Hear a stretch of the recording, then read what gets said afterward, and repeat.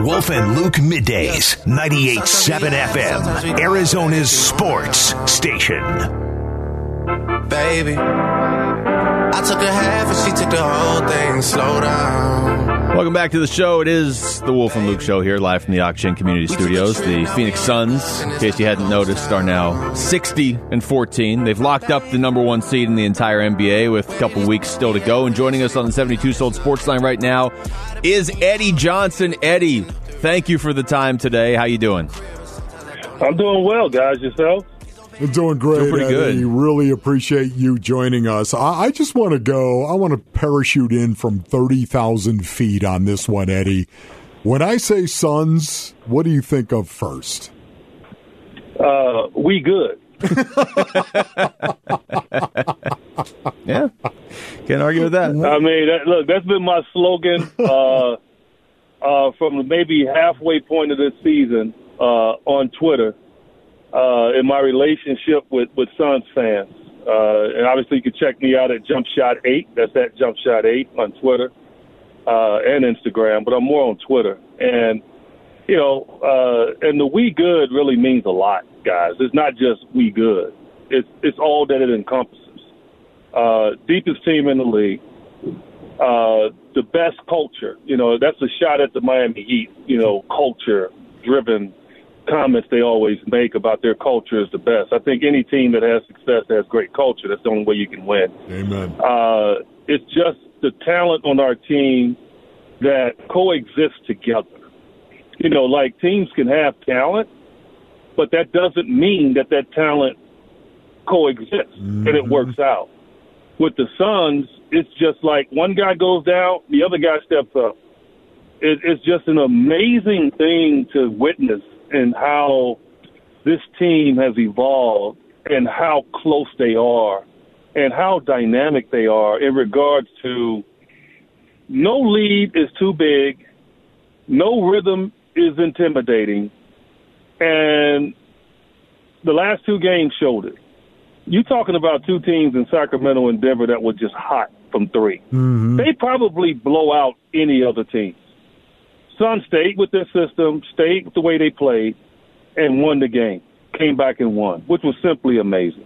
Eddie, honestly, too, as a former professional, a guy that has played at the highest level, you played a long time, you know how difficult this is to be this good and this consistent on a regular basis. Why are they so special, Eddie? Why? Well, one reason, Wolf, and you know this, they hate to lose. And I'm not throwing myself into the fray, but if you talk to any ex-teammates that played with me, they'll tell you, hated to lose at anything. And that's why I love them even more, because I look at myself and say, man, I could have been in this. Because it's not about what you're doing individually. Everyone knows their role. It's just about that you accept the combustion that goes in a game.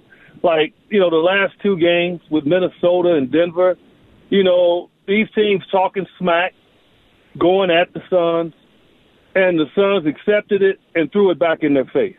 Right. And it's that togetherness, man, and not wanting to lose. Like putting up a picture of a team they just played during the Suns starting lineup last night.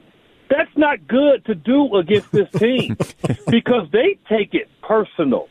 And when they take it personal, they get mad and they get smarter and they get productive and they win. And it's just simply amazing to watch. Talking to Eddie Johnson. Eddie, I'm glad you brought that up because specifically with Devin Booker, he's been through the lean times here and he's obviously excelling now as the team excels. Why would anybody specifically try to instigate him? Like last night's not the first instance we've seen of another organization trying to instigate Devin Booker when he comes to town. Because they silly. Because think about it. If they know anything about Devin, they know since the first day he got into the league, he's highly competitive. And he's not satisfied. Case in point, yesterday was the anniversary of the 70 points. Most guys will be happy to get 30. He wasn't happy at 40. And he started focusing on 50. How do I know? Because I was having a back-and-forth conversation with him in Boston Garden when he was actually going to get to 70. And that's the kind of guy, man, you don't mess with. Like, that's the kind of guy you don't try to, like, let him sleep. Like, The other night in Minnesota, I'm telling you, it looked like Devin wasn't Devin early in that game. It just truly didn't. And they started talking smack. Hey, okay, let's go. And they can't match what he can bring. That's why you don't say anything to guys like that. So, like, when I played against the Larry Birds, the Magic Johnsons, and the Michael Jordans of the world, I didn't say much. I made a mistake one time and said something to Jordan. And I'm telling you, he turned into a crazed animal.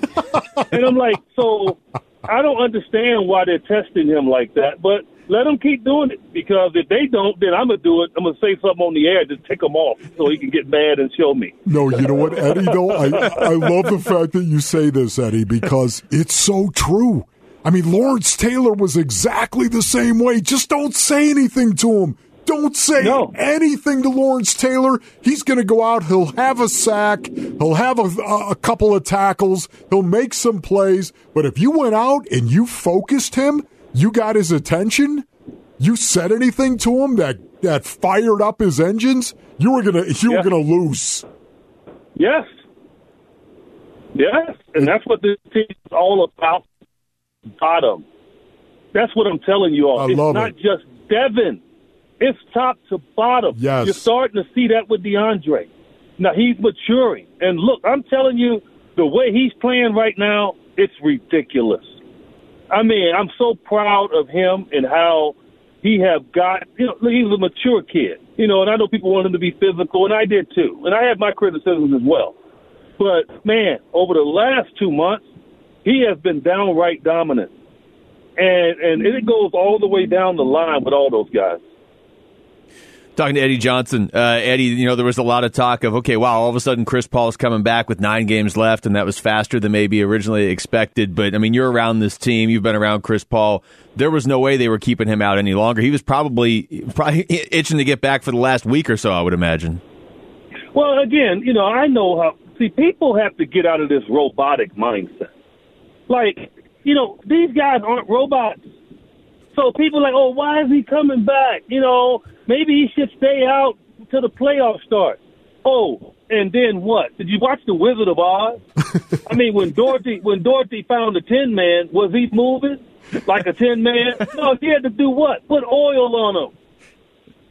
You okay? I mean, so you just don't all of a sudden throw somebody out there and they're back to normal. And so Chris Paul needs reps.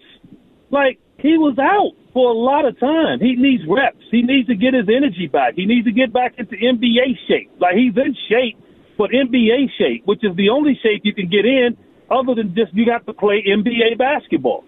And so my whole thing is about being injured. Played 17, 18 years total, okay? Didn't miss many games at all. The idea of you thinking that you can save yourself is wrong. John Wall tore his Achilles getting out of the shower. Okay, he wasn't playing. Mm-hmm. I mean, you don't know when you can get hurt. Wolf, and you know this. I mean, you go play the game. When you're thinking about getting hurt, you're going to get hurt. Listen, Eddie, man, I could not agree with you anymore. If there is an Achilles heel with this team, what do you think it is? If there is. Well, I think that, I don't know. I don't think it is an Achilles heel. I truly don't. I think we have the best team in the league. I think we have the best bench in the league. Yep. We have the best coach in the league. Okay? We have the best fourth-quarter players in the league, in Chris Paul and Devin Booker. I mean, we have a big man now, Deandre Ayton, that's up there with the top big men in the league. Yep. We got the best defensive player in the league. Yeah. In my estimation, before he got injured, we had the best three-point shooter going in the league in Cam Johnson.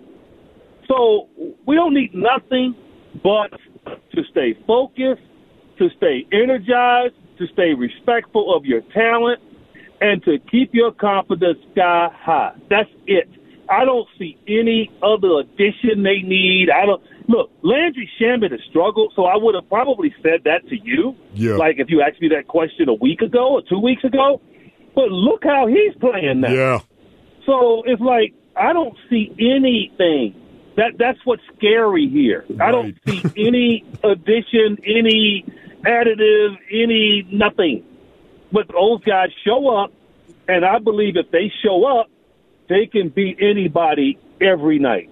And you know how rare that is. I mean, you just said, Eddie Johnson, you just said this team does not have a weakness. No, they don't. I would agree with you. Maybe the rebounding. Maybe would you throw that out there? Maybe the fact that they got to do a better job.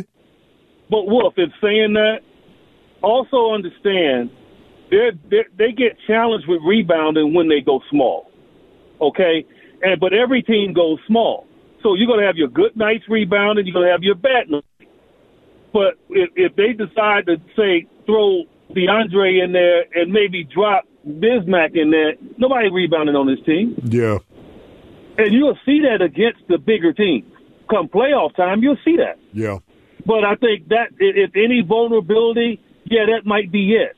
But with a running team, historically, that happens to most running teams, where they're antsy to get out and run, and they try to give the responsibility of the rebound to a teammate, and that's not the way you play. Thank you so much, Eddie. Really love your stuff. All right. And appreciate you coming on, man. Thanks, Eddie. Anytime, guys. Take care.